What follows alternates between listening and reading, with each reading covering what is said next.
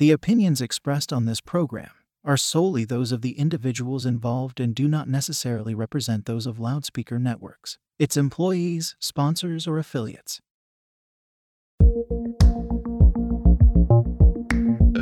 This is Loudspeaker.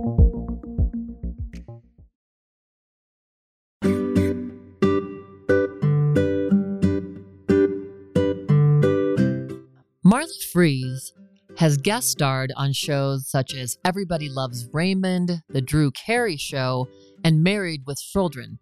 She had a really successful 25-year acting career, but not only that, she's also helped LA law enforcement solve homicides with what's turned out to be an amazing life.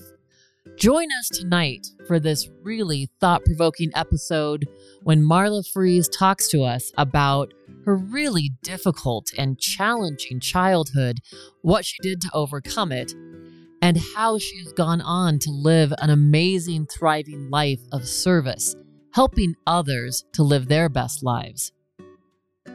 Welcome to Spark. I'm your host, Stephanie James. I want to talk about your history. You have such an interesting story. I always say none of us come out of childhood unscathed, and that is definitely true for you. So can you talk a little bit about that? You know, it's in the book. It's in that last part of the book where I basically learned that I wanted to be loved in order to make a difference. But you make a difference even if you're not loved. And that's what that dynamic was. So just for your listeners and everything, my mother was really not well. She was very abusive. My father had come back from the war a number of years earlier than when I was born, but he came back in a body cast. He was blown up in a landmine accident, blowing up Hitler's Siegfried Line in Germany. And he came back in a body cast. And, these children, these boys don't know what is going on. And he medicated himself and spent most of his time, he was a good provider, but spent most of his time in the woods, hunting and being with men who had done the same things that he had done. And my mother was very unhappy and she took her rage out on me. So those strange, weird, backgrounds that we all have heightened my sensitivities. Her abuse, physical, mental, some sexual, but it was really out of rage, basically made me, and here's the psychology, I basically learned to disassociate, to split from myself. Yeah. And to allow that part of myself to fly around looking into other people's houses and wanting to be with them. But that became something later on, as far as a psychic is concerned, where I was bilocating and sending my consciousness other places. Go figure. Yeah. I mean, coming out of that place. So again, interesting. Oftentimes it is, I think, out of these wounds come our gifts, right? Yeah, exactly. And I think that a lot of people don't really think about that regarding their own intuition, because oftentimes, we're getting downloads and everything, but a lot of people will stop that because it sometimes will mess with people's bodies. But if you keep medicating, then you stop suppressing that connection to source, that connection to all information that you can access when needed. So this is part of what we do. Right, Stephanie? We're trying to get people to pay attention to this awareness that comes from some of these heightened sensitivities. Well, and let me go back to your childhood, because I definitely want to talk to you more about developing a sense of intuition. Well, I think one of the things that is important, the first half of the book is called blind sight. And that's a medical term that means a blind person, literally a blind person who has the ability to perceive a life source. And that's kind of how we are all running around in our lives, blindly trying to find our way through things. And the second half of the book is called insight. And that's when I started to heal all of the trauma. And when I was healing the trauma, that made room for all the awareness to start coming in. So you have to heal the pain.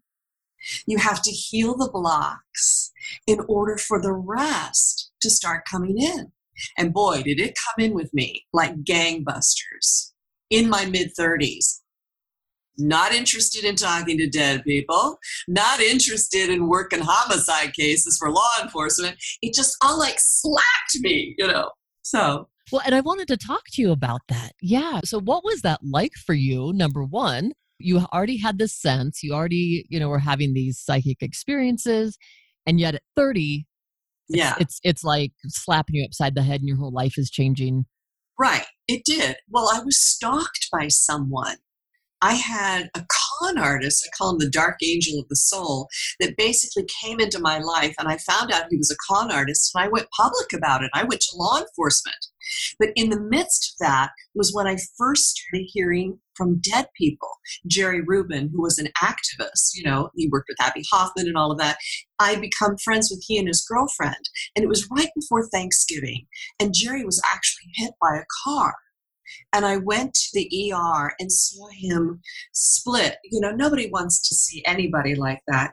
Basically, he looked like a Frankenstein. He had this attachment on his head, this thing that was trying to keep his neck still. And he was split from below his belly button all the way up to his neck and been sewn back together. And I didn't know what to do. And I wasn't talking to dead people at that time. And I went into the waiting area. And I was praying and I was asking, how can I help you? What can I do? And I heard, I'm not coming back. And I didn't know what to think about that. And yeah, I know. I was like, is that him? Oh, I just made up something. Oh, it had to be. No, who would he? He wouldn't be talking to me. He'd be talking to his girlfriend or some other friend. But that next morning, he died. And then the stalker brought me something. And he tried to ingratiate himself to me as a friend. And as I picked it up, it was actually a pair of gloves. It was a pair of blue gloves. As I held the gloves, I went, oh, I can't even put them on. This makes me feel nauseous. Thank you. Thanks for offering this to me. But as soon as he left, I thought, wow, what is this? And I heard, why don't you go to that house that he's talking about up in the hills? Go to Eureka Street and take a look and see what a house that he wants to buy. And I did. And there was no house that he could possibly be living in. Things were boarded up. And no house on that block except one was probably it. And I called the names of the people that were on the mailbox. And a woman answered and said, oh, those are my parents. And they died last year. And I said, well, tell me about the young man that says he's been living there. And she said, nobody's living there. But there was a guy that squatted in the house and took my parents' belongings and started giving them to people, apparently. And the only reason that we knew that he was there was because he tried to put his name in for the gas company. So those gloves went that woman, that Evie Greenberg. And basically, I went to the police and said, there's a problem here. So that's how Talking to the Dead started. Wow. Isn't that crazy? That's so crazy. I know. Well, and I know too from hearing these stories, I think I was 20 years old. I got exposed very early to this and knowing that there's just things that you can't make up, right? No. In this world, this spiritual world, it's much weirder than we could ever imagine.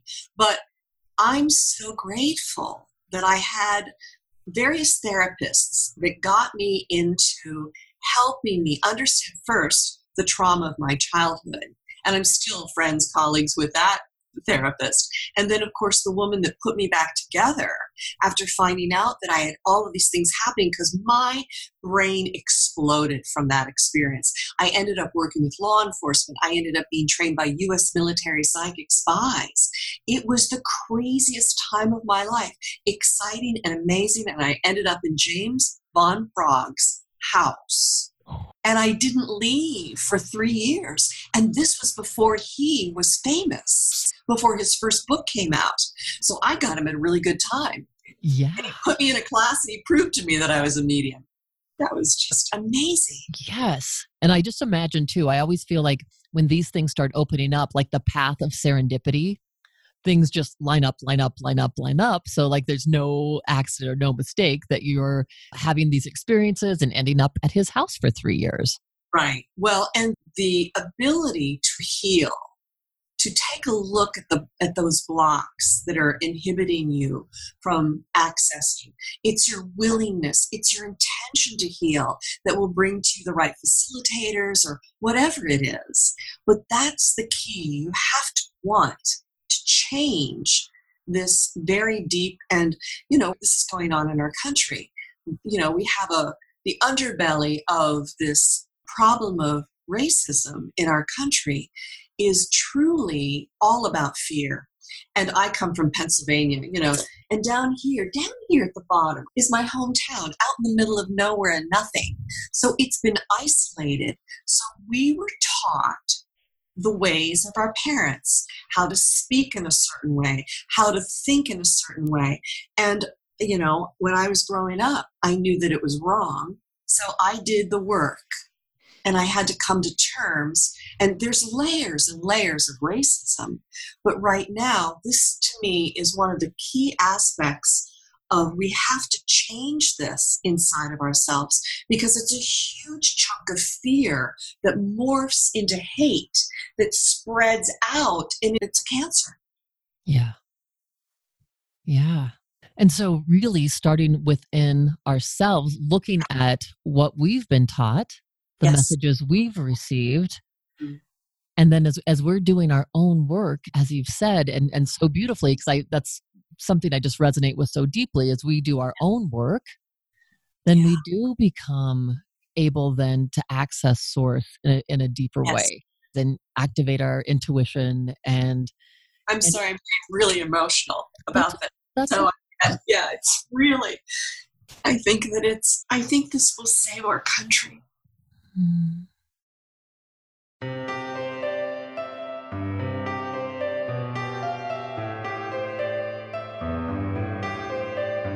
People don't want to be, called racist or anything like that. It's not something that people want to hear. So I'm always telling my clients, people everywhere, to be curious.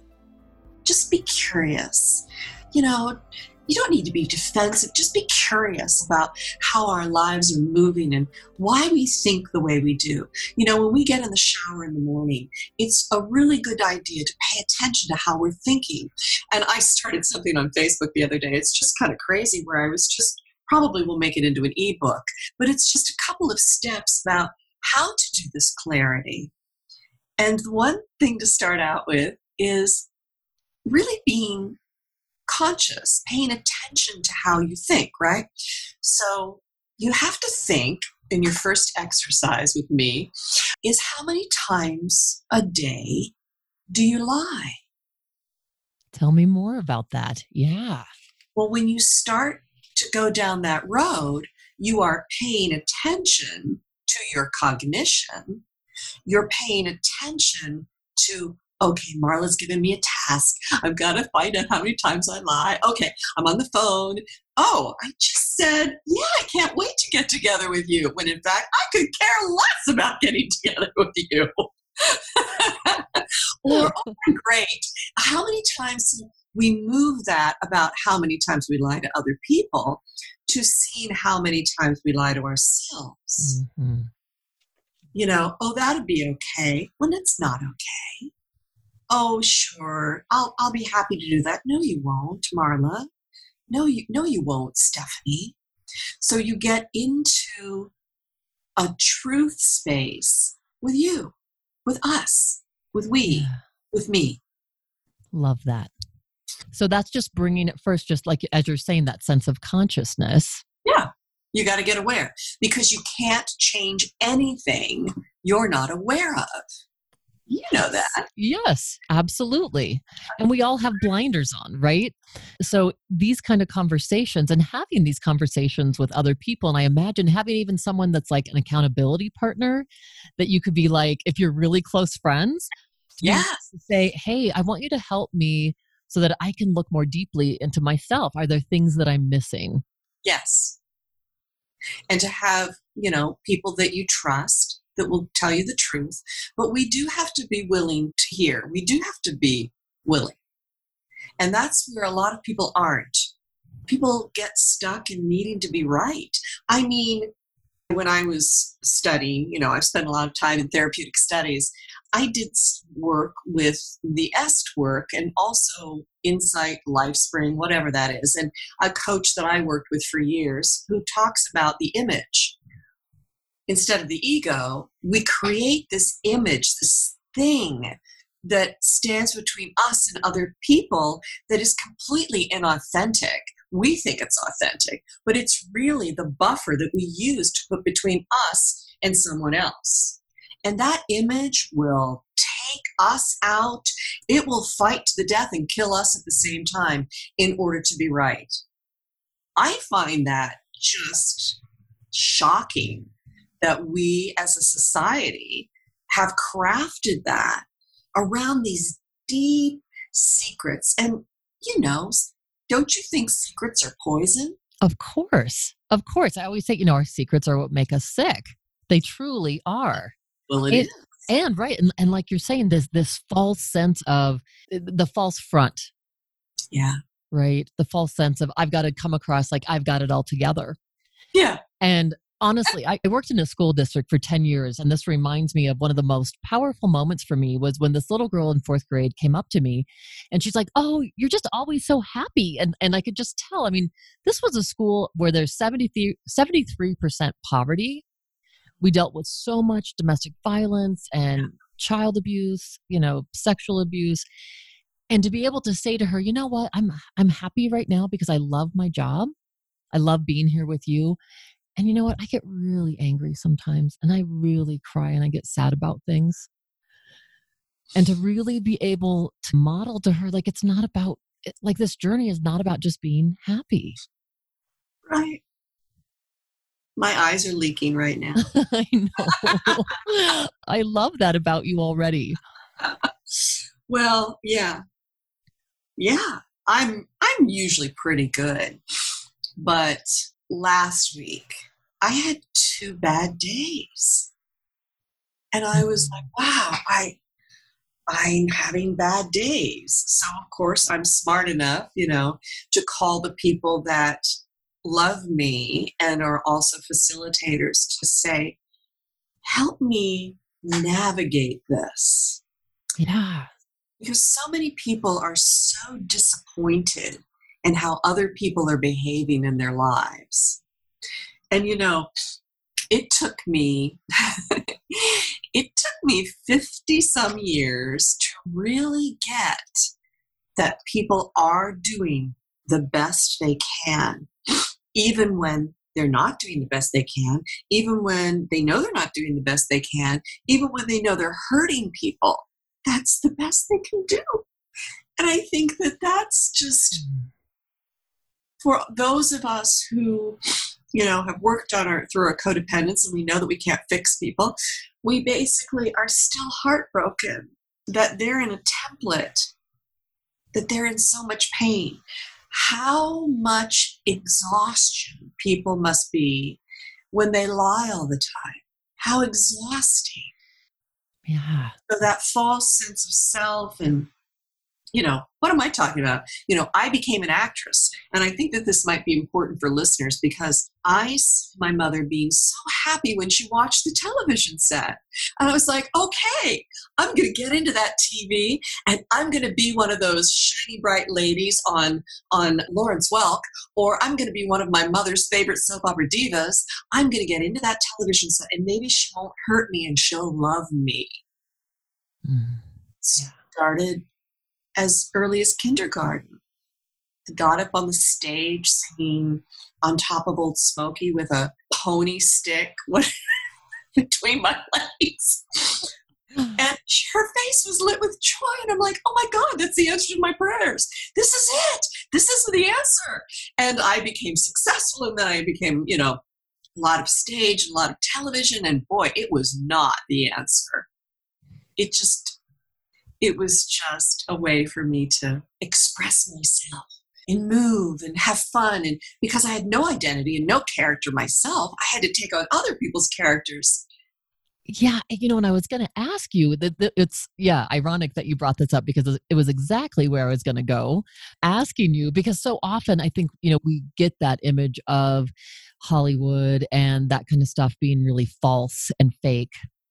And I Mm, wondered because you were an actress for like 25 years, yeah, right, yeah, in television yes, yeah. and on stage. And so, what was that like navigating through that world with this gift that you have and also with figuring out who you are and seeing through all the falsities. Yeah. Well, it's curious because oftentimes acting, especially when you start going to classes and things, actually the best teachers won't let you get away with, can I say an S word? Of course. It won't let you get away with shit because it has to be so authentic in the moment. So you're learning through the character's dialogue and the history of a character, who this person is, who this person feels and loves. And if she loves this person that she's in a dialogue with and he says something to her, it's going to wound her. So that dynamic is actually more real sometimes, Stephanie, than our own lives. It taught me the difference between inauthenticity and authenticity. It helped me find me. Mm. And I think I've always encouraged people in the business world to take acting classes. A lot of lawyers have to pretend and pretend. But the pretend part is really key when you know the difference between pretending and being your authentic self. And because I pretended for years to survive my mother, when I finally came to terms with, oh, yeah, I don't need to pretend anymore. And it was this work, I started doing this work in the mid-90s, and I stayed acting in order to pay for all of the therapy that I needed through 2002. But I'll never forget it. I had a dear friend that worked at Warner Brothers, and I had just had a series of shows. I had just done Everybody Loves Raymond, and there's a lot of great stories in the book about my awakening through this whole acting career. But I came off the set of The Drew Carey Show. I had just done the opening scene with Wanda Sykes. They always had this great opening scene, and I was a guest star to do it with Wanda Sykes and Drew Carey. And it was a great little role as an executive and a business person. And I walked off the set and I went, wow, that was fun. But when I got to my little honey wagon, the trailer where you change your clothes and you get yourself back together, I walked out the door, and Jerry Cohen, who was the director of the show, had also 11 years earlier directed me in Married with Children, which is a internet favorite. I mean, you get to watch Peg Bundy beat me up. It's really worth seeing. I have clips of that on my YouTube channel. But he said, "Great job, Marla. Nice working with you again." And I went, "Thanks, Jerry." And right then and there, it just all went, I'm done. I'm done. And my friend from Warner Brothers came over and we sat down and I said, I'm done. I don't need to do this anymore. And he said, "Are you sure? Because it's really great money." And I went, "Yeah, I know. It's really great money. But I think that I'm going to give all of this up to do this work." So when you got that clarity, Yeah, such clarity. I never yeah. looked back. I never looked back. There was only one other time, and I was married at that time, and there was only one other time where I went back to work. My husband needed money for a legal situation. So I went back to work on a soap opera that I had made fun of.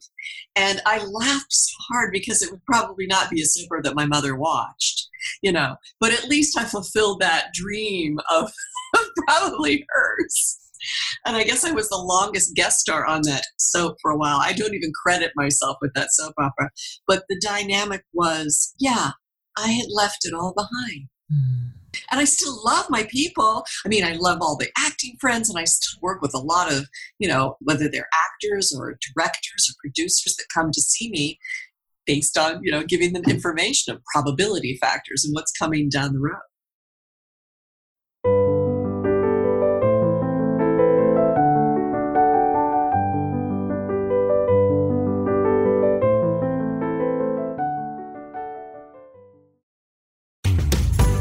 Your voice, your vote. In our democracy, they matter and make our community and our country stronger. So make yours count. Get registered. Learn the issues. Know the candidates. And vote by or on November 3rd. Visit vote411.org for registration and election information. This message is furnished by the National Association of Broadcasters. Listen to the stories the Black community is telling. Hesitate to respond as you normally would, and really listen. It's time to amplify their voices and show up for them. Black lives matter.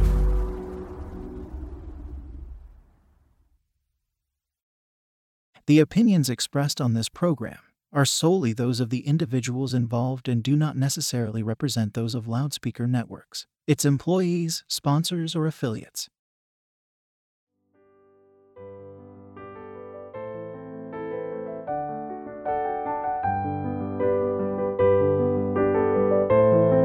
But I love those people.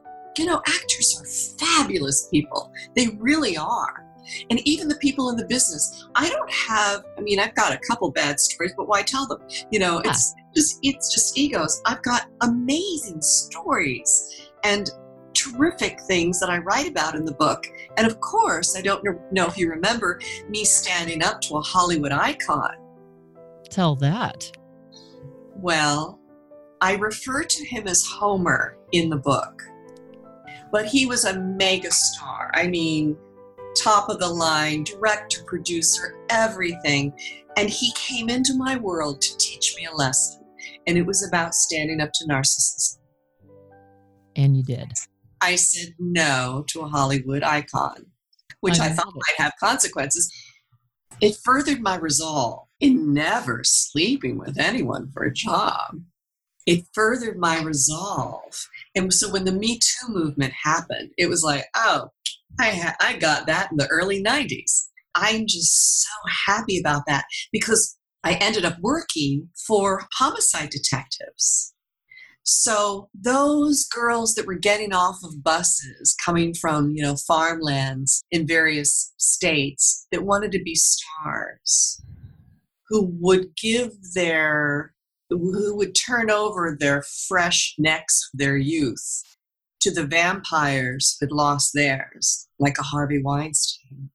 Those women were basically people that I ended up searching for in fields. Not that Harvey did anything like that, but there were people that did kill those girls. And I ended up working on those cases. So all of my history of understanding being, codependent and not being loved enough and wanting to put myself in between my mother. And I wanted to put a career in between us that she loved. So she would leave me alone. I threw myself into that work to be successful.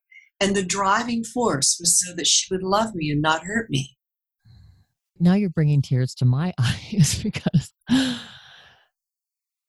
I just think how much we all, in certain degrees, have sold our souls to want to be loved.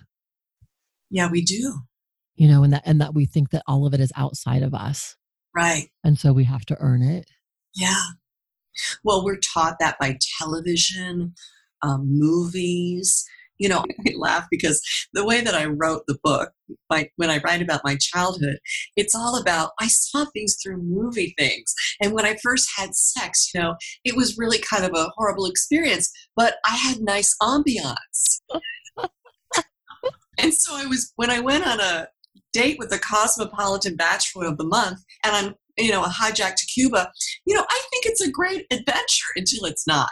But yeah, those are the times when we didn't have computers or iPhones. We had movies and television. So that was our escape. And right now we have, children who are easily just picking up something and clicking on, whatever. And we're getting desensitized. Yeah. So desensitized. So that then it's like, what is real? One of the things I find in my office a lot, and I imagine you experience this as well, is people don't know how to talk to one another anymore because they just text. Right. And so they don't know how to interact sometimes or communicate in a way that will really be healing. And it's so easy to fire something off on social media or through text that there's no way in God's green earth we would say face to face. I think that that's part of it. I also think on some level, it trains us to understand what our triggers are because we are constantly getting triggered. People just want to spew things and say, okay, I feel better. Well, I feel better if I spew this. Would I feel better if I point out your faults? Well, that's learned, isn't it, Stephanie? So we're back to that whole race conversation of you are taught this way to communicate. You are taught this way to react. Do you want to change it? Yeah. And as we know, oftentimes we don't change until something becomes painful. Right. Like loss. Yeah. Loss of money, loss of career. I start my book off with the loss of my marriage, that, which I lost everything in that. So loss. And being with loss is not easy because loss of health, what we're going through with this ongoing rapture that I call it, this process of COVID, it's not political, doesn't care what color you are. It might care what your body type is to host it.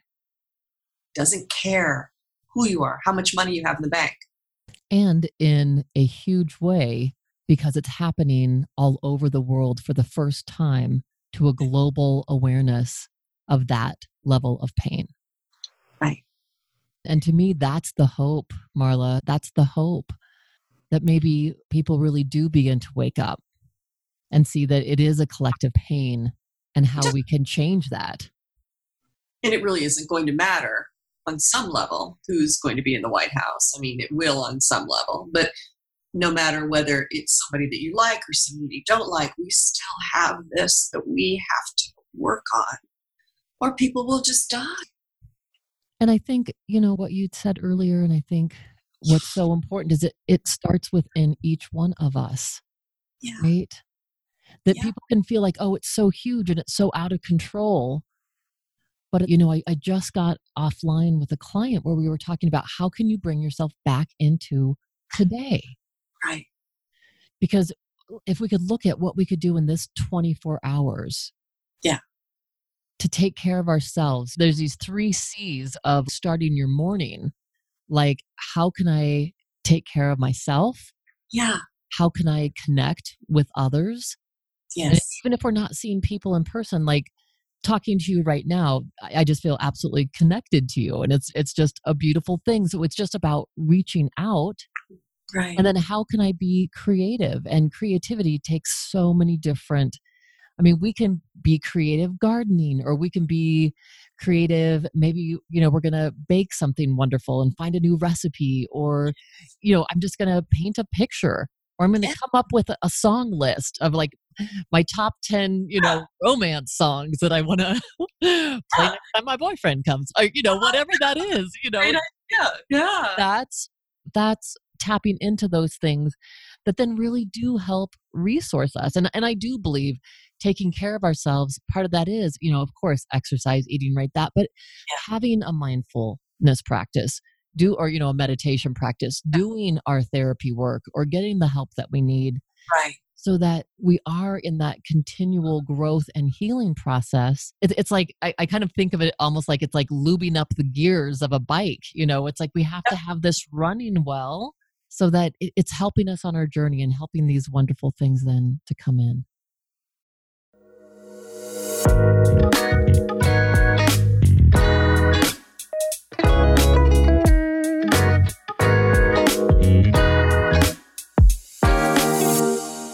I think you're absolutely right, because for those of us who've had trauma, it's just re-inflicting the trauma.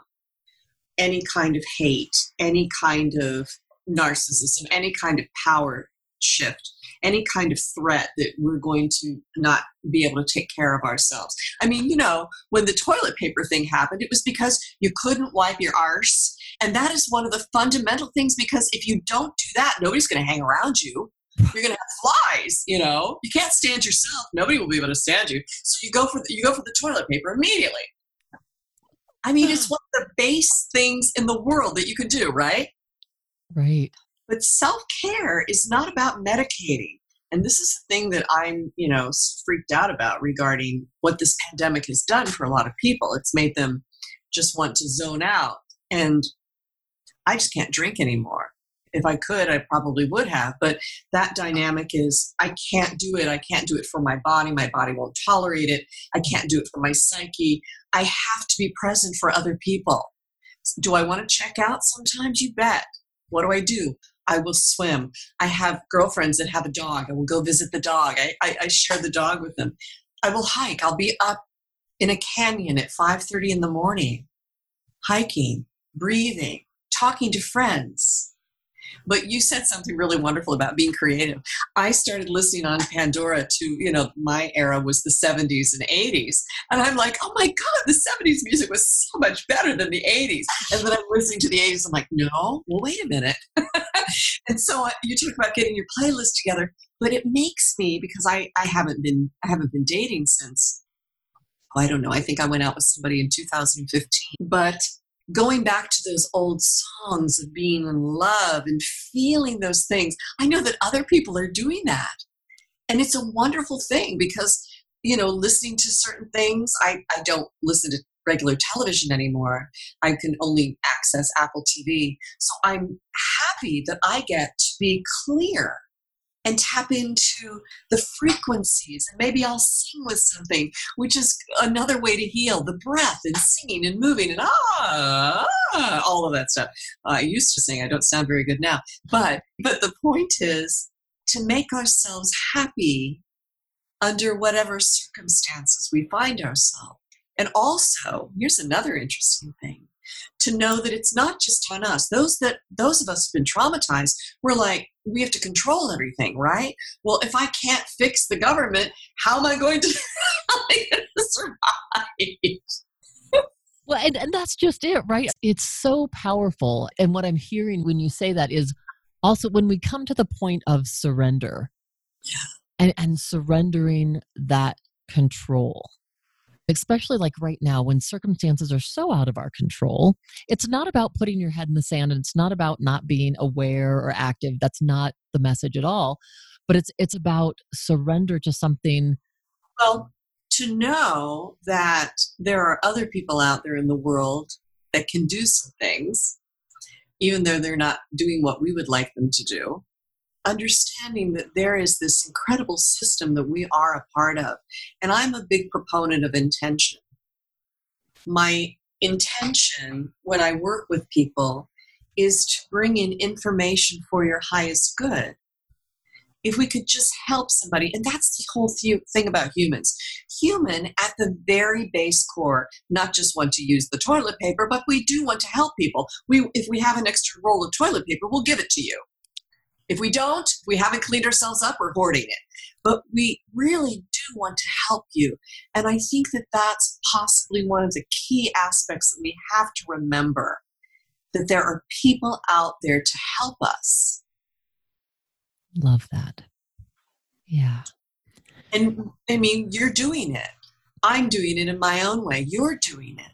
And we continue to do this and grow and get bigger. And I guess the main reason for all of this is to basically find love. Where do we find love that we can express? I just love spending this time with you. And I just want to ask you though, Marla, and first of all, I want to make sure everyone knows the book is American Psychic and it's available everywhere. Well, it's interesting you say that. Yeah, it was in Barnes & Noble. It might be in, but the best way is to get it on Amazon. It's on Kindle and paperback, and the audiobook just came out a month ago. So, I've got 9 hours of me talking to you. I love that. I want to listen to the audiobook. Okay. I do, because I love your voice as well and find it really soothing. So, Oh, well, thank you. Well, that's what happened during the pandemic. I wanted to get creative because the first 3 months were crazy making. And I had this wonderful opportunity with a producer who had sat on one side behind his compartment and I sat on my own. And I went through this book and I was mesmerized that I had survived a lot of it, that I had done it, that I had even written it, that the force that came through me to get it out, because there's some great wisdom in there. And I had to start listening to my own words. what a Yeah. powerful process. Well, and let me ask you before we wrap up, Marla, if there's an essential message that you want to make sure that is conveyed, Yeah. what would that be? It's really to be curious about your life, because the book is a memoir. So you go on the ride with me, but the thread throughout the entire book, it's not just, the antagonist of my mother. It's truly the thread of you, us, always being led and guided. And when you see all the dumbass things I did, you start to think about your own and go, oh, wow, I got out of that. Oh, my goodness. Whether it was prayer, intention, somebody helping. But the point is we're guided and assisted in the most particular and delicate ways. So get curious about your life and dig Beautiful. into the places that we don't have answers. And don't be afraid of being wrong. Here I am, a psychic. I have to be completely okay with not knowing. So I know for other people things, but sometimes for ourselves, we don't know because we've got to learn. Right, Stephanie? Yes. Sparkles, the spark of life. But that's so true, though. I mean, we all have blinders, Yeah. and how important that is. And it does remind me of something I feel like I've said on the show a lot, but it's really true, because I think it's so important, because people are like, okay, so when do I arrive? What, can I just be done? Like I've learned a lot of lessons, but but that's the reality, is that's why we're here. We're in this life school, Yeah. and we're here to get these lessons, and to if we embrace that, then it becomes actually kind of a beautiful part of the ride, instead of something we need to resist or go like, oh, I don't know, I just want everything to just coast. Go with it. Brian Weiss, Many Lives, Many Masters, the father of past life regression, gave me a quote on the front of the book. And that man changed my life. I didn't believe in past life regressions. I didn't believe in talking to the dead. So look, I had judgment and criticism and all this snarky stuff about it. So the point is to be curious, that you don't have to get whacked like I did. That's just it, right? To listen to those whispers, to listen to that inner self, and that higher self. Consciousness, yeah. So we don't have to have the brick upside the head. Right. Yeah, I've got a couple of scars. Me too. I got a couple of dents in this head. So much, Stephanie. I'm so grateful. Thank you. Gosh, thank you. I feel so grateful as well. And total interview aside, I would love to connect with you, and I'd love to set up a session with you if that's maybe we'll see those things. We can possible. Do that. Right? Is that an appropriate thing? Is that okay, or what is? Oh yeah, that's what I do. I mean, I do that all over the world, and I'm not even doing this kind of thing. I mean, I am doing Zooms with people, lots of groups, and all of that. But right now, I'm just talking to people over the phone. Oh, okay. I don't need to do anything like that, and that's what I'm doing. And yeah, I mean, I'm scheduling, I think, for the middle to the late part of September right now. So yes, I'm still working. But I'd love to just chat with you. You're just such an awesome person. Well, thank you. Well, I feel the same way about you. So people can find me through marlafreeze.com, and it's FREES.com. Okay. That's one part of the website. And then the other is the AmericanPsychicBook.com, which has all the stuff about the book. It's been so great to go back to the places that I wrote about in the book. And of course, you can access buying the book there, whether it's Audible or whatever, because you can just click. But yeah, that's the best way to find me.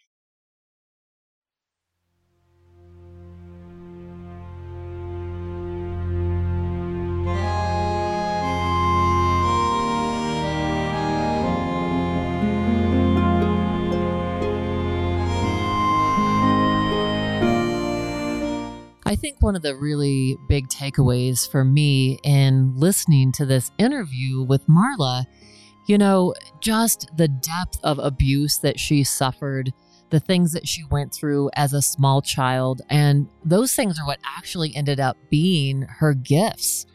She really just used her natural abilities of intuition and insight to help guide her into new careers, new adventures, and really be a person of service in this world.